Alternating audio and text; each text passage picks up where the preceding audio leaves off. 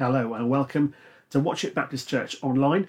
My name's Mike. I'm the pastor here at WBC, and you're joining us for the second in a little two-part sequence about discipleship and about the church and its role in that too.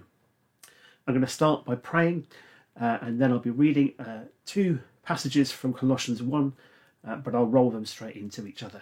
Let's pray. Lord Jesus, we ask that you would be our guide through this session. Would you point us towards the things that we need to understand? Would you challenge us by your Spirit where we need to be put off balance? Would you care for us as we seek you? Amen. Okay, I'm going to read from Colossians 1. I'm going to start at verse 2. But just before I do that, I am going to let you know that you're going to need pen and paper for this session. There's going to be sort of 2 or 3, maybe a couple more than that times when you'll need to be able to write something down. I'll give you some time to do that when the time comes, but you will need to have pen and paper so that you can. Right then, let's start with verse 3 of Colossians 1. We always thank God, the Father of our Lord Jesus Christ, and we pray for you, because we have heard of your faith in Christ Jesus and of the love you have for all the saints, the faith and love that spring from the hope that is stored up for you in heaven and that you have already heard about in the word of truth, the gospel that has come to you. All over the world, this gospel is bearing fruit and growing, just as it has been doing among you since the day you heard it and understood God's grace in all its truth. You learned it from Epaphras, our dear fellow servant, who is a faithful minister of Christ on our behalf, and who also told us of your love in the Holy Spirit. For this reason, since the day we heard about you, we have not stopped praying for you and asking God to fill you with the knowledge of his will through all spiritual wisdom and understanding. And we pray this in order that you may live a life worthy of the Lord and may please him in every way, bearing fruit in every good work, growing in the knowledge of God, being strengthened with all power according to his glorious might, so that you may have great endurance and patience, and joyfully giving thanks to the Father who has qualified you to share in the inheritance of his saints in the kingdom of light. For he has rescued us from the dominion of darkness and brought us into the kingdom of the Son he loves, in whom we have redemption, the forgiveness of sins. I'm going to go straight on a little bit further in chapter 1. Now I rejoice in what was suffered for you, and I fill up in my flesh what is still lacking in regards to Christ's afflictions for the sake of his body, which is the church. I have become its servant by the commission God gave me to present to you the word of God in its fullness, the mystery that has been kept hidden for ages and generations, but is now disclosed to the saints. To them God has chosen to make known among the Gentiles the glorious riches of this mystery, which is Christ in you, the hope of glory.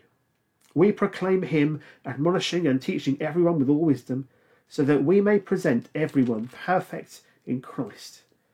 To this end I labour, struggling with all his energy, which so powerfully works in me. So we're taking a look at some of the same sort of topic areas that we looked at last time round when we talked about what business we are in as disciples. And this time I really want to put it in the context of church, of that community of faith and of apprenticeship to Jesus.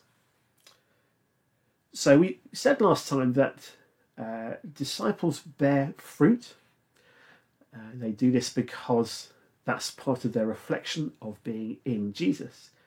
Also that disciples love each other and are known for that, and that they are friends, John 15 tells us, of God and not only servants. The business we are in is not the same as the tasks we do. That's something else that we looked at last time, saying that the things that we're committed to are not the same as the tasks that might bring them about. We have, if you like, a strategy aim, an overall purpose, which isn't just about the individual bits of activity. At this point, I want you to grab that pen and paper, and I want you to write down 5 things. Each time we stop and do this, we're writing down 5 things. In this case, it's 5 things that you like about church. Let's have a go at writing them down. I'll give you a minute or so to do that.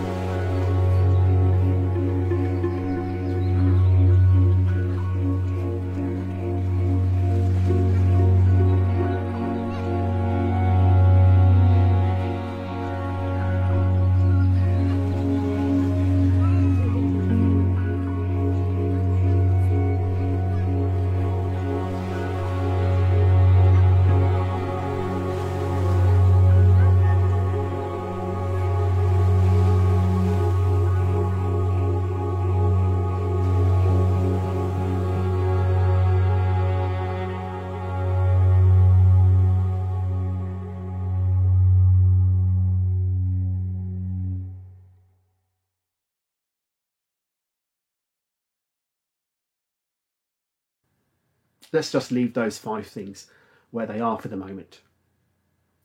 Bill Hull, who's a writer on discipleship, which I've mentioned him before, who I'm a bit of a fan of, says this: disciples are born to be made.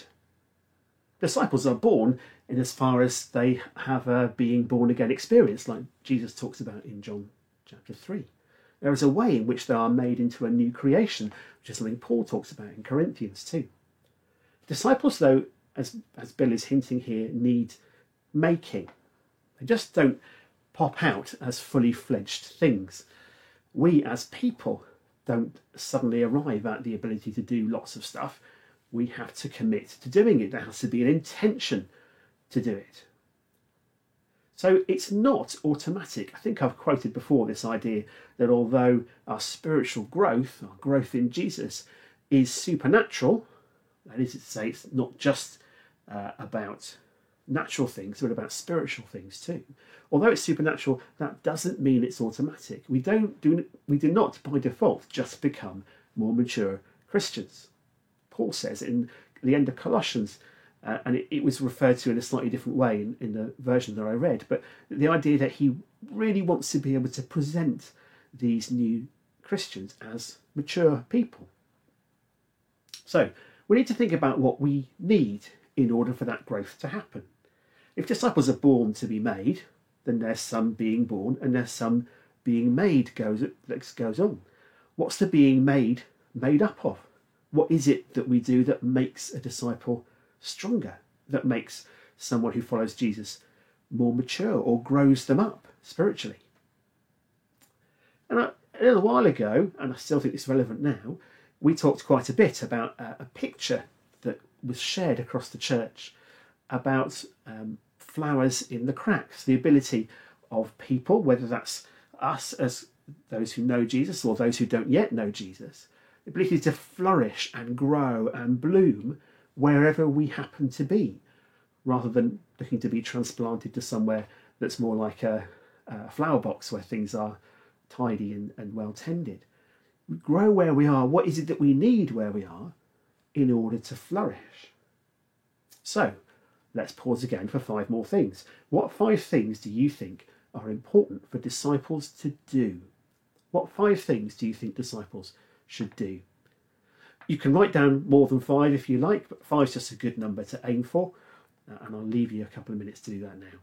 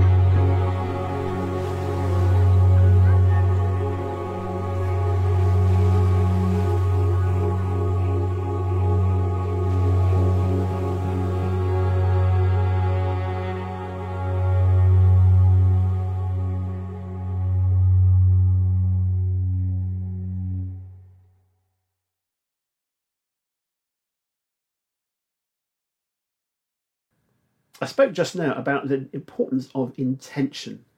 All the way through those Colossians 1 verses that I read, there's lots of Paul talking about how he did this and he wanted to do that and he chose to do this, and how in response to this thing, they're doing that thing. Intention is really important. I think that's well summed up when it comes to our relationship with God by a psalmist. Actually, the psalmist behind Psalm 63. What's interesting about this is that a lot of how we approach Jesus is represented in this psalm, even though it's written well before Jesus lived. I'm just reading the first 4 verses of Psalm 63. O God, you are my God. Earnestly I seek you. My soul thirsts for you. My flesh faints for you, as in a dry and weary land where there is no water. So I have looked upon you in the sanctuary, beholding your power and glory. Because your steadfast love is better than life, my lips will praise you, and so I will bless you as long as I live. In your name I will lift my hands. That's not the description that comes from somebody who hopes that his relationship with God will just sort itself out. It's a description from a poet who loves to spend time with God and recognises that he needs to do that. That in order for things to be the way they are, that's where he needs to be. That's what he needs to pursue. That's what he needs to go for. And he describes it as a thirst. And nothing makes a bigger contribution from us to our discipleship than a thirst for Jesus. The biggest contribution to our discipleship comes from Jesus himself and from his Holy Spirit. But in terms of what we can bring, that thirst is crucial. I used to go and watch football matches in Norwich when I lived there with a friend of mine called Andrew.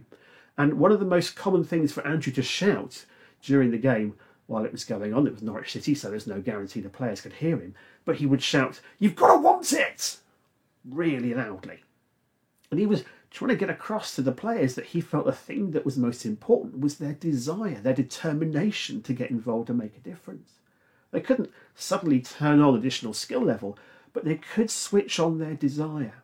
They could decide to chase the ball or chase back to cover an area, or just to switch their brains on for that determination and that passion to be a part of things. This is what our thirst is like. Our thirst for Jesus is about wanting it. And the thing that we are called to want is an ever-increasing relationship with Jesus. 2 Peter 1 touches on that and describes all the things that go into that desire. That we have a psalmist here summing it up. So really, when we think about what business we're in and what business the church is in, part of the question that we need to ask ourselves is, what are we in this for? Or maybe even who are we in this for? And it's okay to be in it for us. It's okay for us to want to be in it because we know it's good for us. The psalmist says exactly that. Because your steadfast love is better than life, my lips will praise you. He knows God is good, and so he wants to be with him and getting to know him and be closer to him. I spent some time this week filling out a questionnaire to do with Danesfield Middle School. And they were asking all kinds of things about their intended mission statement, something a bit like that. And they asked all kinds of things about whether me, as someone they were consulting, thought that the phraseology they were using was helpful. And I did respond to at one point saying I thought that it was really important that the way they talk about the community in that school is not so much about excellence, but about intention and aspiration. To be excellent can be misunderstood as being superior or getting the best marks or the best grades. I think what's more important in a community that's committed to learning and to being a community is to aspire to things together and to be intentional, to be deliberate, to say, this is where I want to go and I want people to help me get there. Or I want someone to help me work out where to go and what I need to get there. It's at this point we're pausing again, just so that you can write down 5 more things. This time it's 5 things you can do to help yourself grow spiritually. 5 things you can do to help yourself grow spiritually.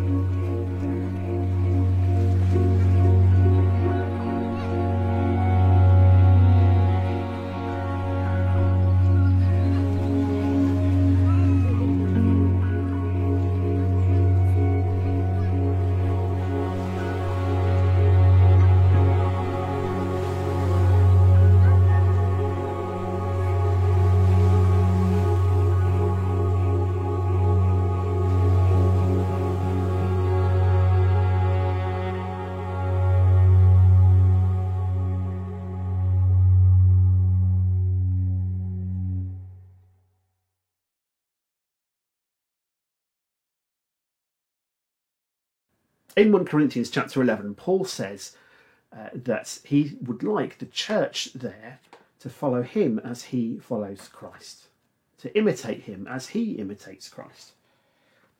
Those kinds of words. Our following of Jesus is a key part of our witness. You think about how Jesus described how people would know his disciples as disciples. He said, they'll know you by the way you love each other. There are going to be characteristics that make you stand out as somebody who knows and loves Jesus, and the way you treat the other people in your community is a big part of that. Our following Jesus in visible ways helps people recognise what Jesus stands for, and our following of Jesus in visible, audible, noticeable ways is a big deal when it comes to us supporting each other as disciples to grow. At the absolute heart of Jesus' Great Commission is obedience to everything he's commanded. And if other disciples see us being obedient, that's going to help them be obedient too. We have to ask ourselves then, how does a church support obedience? How does a church support doing what Jesus commanded? How does the church go about being a community where that kind of deliberate, intentional direction of travel is something that we do together? How can the church help with that? I want to refer at this point to a quote from Eugene Peterson. He says this: more frequently, there is the untested assumption that the congregation is close to being the kingdom already, and that if we all pull together and try a little harder, it will be. Pastors especially seem to assume that everybody, or at least the majority in a congregation, can be either persuaded or pushed into righteousness and maybe even holiness, in spite of centuries of evidence to the contrary. Peterson, who is such an encouraging writer and teacher and instructor, is brutally honest, I think, at the end there. He says we assume that people in churches are already fairly close to Jesus and just a little bit more effort will take them where they need to be. But, he says, the evidence over years of church life suggests that doesn't really happen. So what we need, again, is that thirst, is that intentionality, is that deliberateness to be apprentices to Jesus. And it's not just me that does that. In fact, in a church context, it's crucial to think about how the us does that together. And I want to refer you to the second of the promises that we make at Watchet Baptist Church as part of our annual covenant commitment to each other. This is how it goes. I commit to the people in this church community, recognising that God wants us to live out our faith together and to encourage each other to become more like Jesus. I commit to serving God in this church community. Please disciple me as I open my life to you.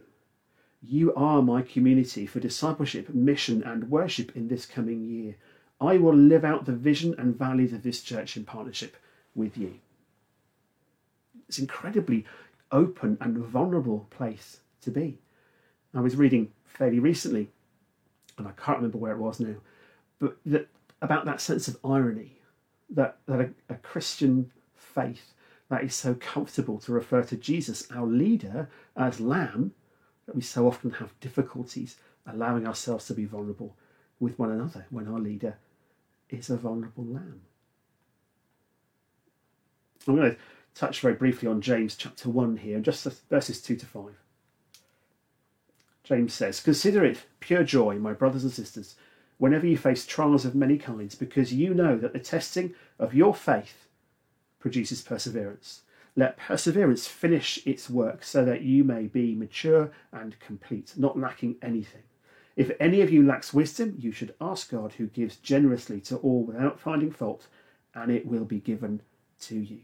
Right at the very start of his letter, and as with all these letters written to first generation churches, James is saying, when things are difficult, when you do feel vulnerable, when you feel challenged, that's a good thing, because under those circumstances, your faith produces perseverance.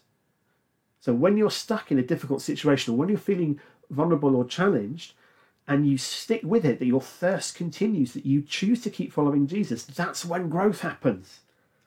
Let perseverance finish its work so that you may be mature and complete, not lacking anything. We do not get to be mature without accepting challenge and sticking through it. At this point, we're going to do 5 things again, but there are 2 different ones I want you to do, so I'm going to give you a little bit of a longer time. So they are 5 things you can do to help other disciples grow spiritually. 5 things you can do to help other disciples grow spiritually. And 5 things other disciples can do to support you in your discipleship. Those 2 things again. 5 things you can do to help others grow spiritually. 5 things other disciples can do to help you grow too. Let's take a moment to look at those.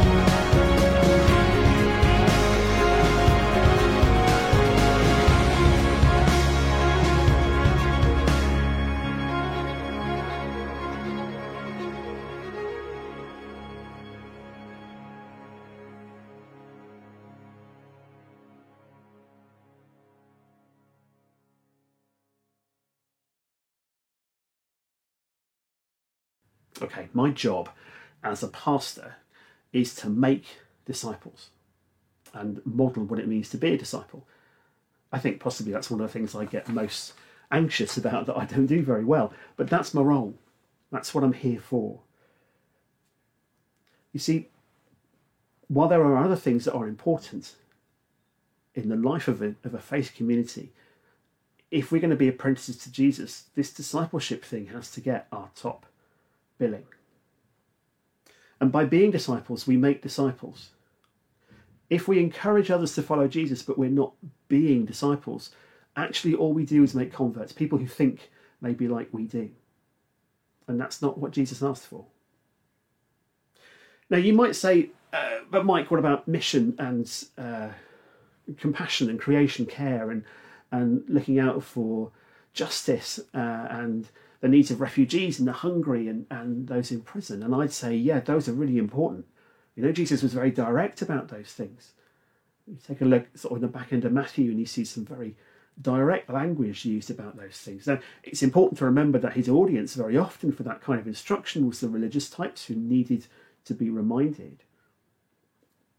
To a large extent, what they're being reminded of is what God's character is like. But what I'd say is that as we pursue this journey into discipleship, into a closer relationship with Jesus, as we get nearer to his heart, those things become the things that we don't need to make sure we remember to do, because they're part of what makes us tick. We know Jesus that well that those things are inescapable for us. It works much better that way around. If we say, I'm going to make sure I take care of justice and care for the poor and care of refugees, but I won't look after my relationship with Jesus, we may find that we're good people, but actually we're not doing anything that marks us out from lots of the people around us, because there are lots of good people out there. Being a follower of Jesus means that our priority is Jesus, and then allowing his heart and his spirit to shape how our life works and what we make our priorities.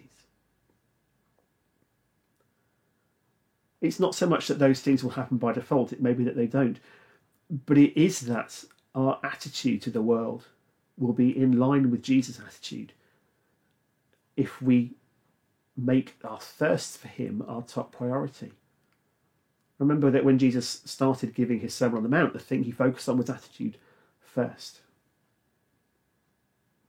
You see, the thing that's special about disciples, about Jesus' disciples, isn't that we feed the hungry, because, governments do that, secular governments do, and other religions do it too, and Muslims and Buddhists and Jewish folks, and that's great, and those things should happen. But what's special about us is that we do it because of Jesus. We are drawn to that kind of activity, not because we believe that we're nice people, but because we believe that's what's on Jesus' heart. Similarly, in our worship, when we raise our voice and sing to God, we do that because we get to share the relationship Jesus has with the Father. We have a recognition of what God is like because we know, because Jesus is God. Can you see how the crucial thing here is that our close relationship with Jesus is the thing that gets our nurture, our resources, our priority, our energy? And there are lots of ways of doing that. It could be that one of your immediate responses to this kind of call is to feel a sense of guilt about your devotional life. And I can understand that, and I think devotional life is really important. It's a good bedrock, a rhythm of life, a kind of a rule of life, a trellis on which our life might grow, is really helped by regular, committed pattern of engagement with Jesus. But the aim here is not to make you feel guilty about your devotional time. The aim here is to encourage you to, I'm not sure if I can do inspiring people, but that's what I want to do, inspire you, revive your thirst for Jesus, so that the thing you want most is to follow him, be with him, and be closer to him, to grow spiritually into maturity. Let's do one more 5 things. What 5 things do you think the church should be doing? I ask this question knowing that quite possibly the way you answer that question now will be different from how it might have been at the start of this session, which is why I saved it to this point. What 5 things do you think the church should be doing? There may be more than 5, but let's go for 5 as an aim.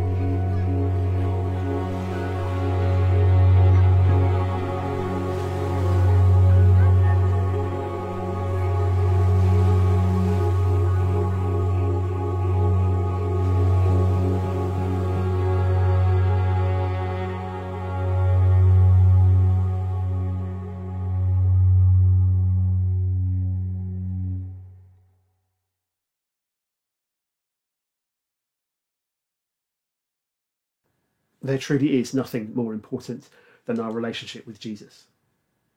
And our relationship with Jesus will grow us spiritually. So anything that we can think of to do that will help us grow spiritually, that will bring us closer to Jesus, and anything we can think of to do that's going to bring others closer to Jesus, those are the things that matter most. Those are the things we give ourselves to. That's how we express our thirst for Jesus. Let's pray. Father, shape us. Lord Jesus, renew us. Holy Spirit, be our signpost, that we may have in you, God, the energy and the intention and the heart to follow Jesus, to be close to him and to grow. Would you help us know where to start? Will you help us know how to support each other as we do this? Amen.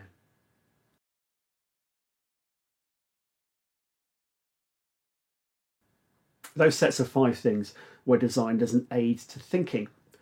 I'm going to throw in 3 questions at this point as normal. It may be that if you are considering this teaching session with others, that you want to give some time to what your responses were to those lists of 5. But because 3 questions is a pattern that we stick to, and because you might find them helpful anyway, let me ask these 3. Number 1. How will you ask other disciples to help you? You can't do this on your own, and you really shouldn't try. That's not what Jesus intended. He intended this to be a community activity, being a disciple. So, how will you ask other disciples to help you? Question 2. What are you doing to help the church? And think particularly in terms of what things you think the church should be focusing on. What are you doing to help the church in its priorities? Question 3. How do you need to grow? You as an individual, you as a person who has a personal relationship with Jesus or is getting to know Jesus or whatever it might be. How do you need to grow? And if you're not quite sure where to start, here's a suggestion. In Galatians 5:22-23, there's a list of fruits of the Spirit. They are a description of what people who follow Jesus might be rich in. So love, joy, peace, patience, kindness, goodness, gentleness, faithfulness, and self-control. They are the 9 listed in those verses. So think of those 9 things, if you're looking for somewhere to start, and think which of those 9 is a gap for me, or which of those 9 seems I feel like I score lowest on, or something along those lines. Use them as a guide to your own development, your own formation as a disciple, and say, where do I start? What do I focus on first? Let's look at those. It's just a suggestion. You may not need that, but if it is helpful, please do make use of it. As we close our times together, let's pray. Father, would you make us into a church that thirsts for you, that knows how to support one another as we grow in you, which is intentional and determined, and which has a sense of aspiration for who we want to be in your name and for your glory. Amen. Thank you for being with us for this session. I look forward to seeing you soon. Take care.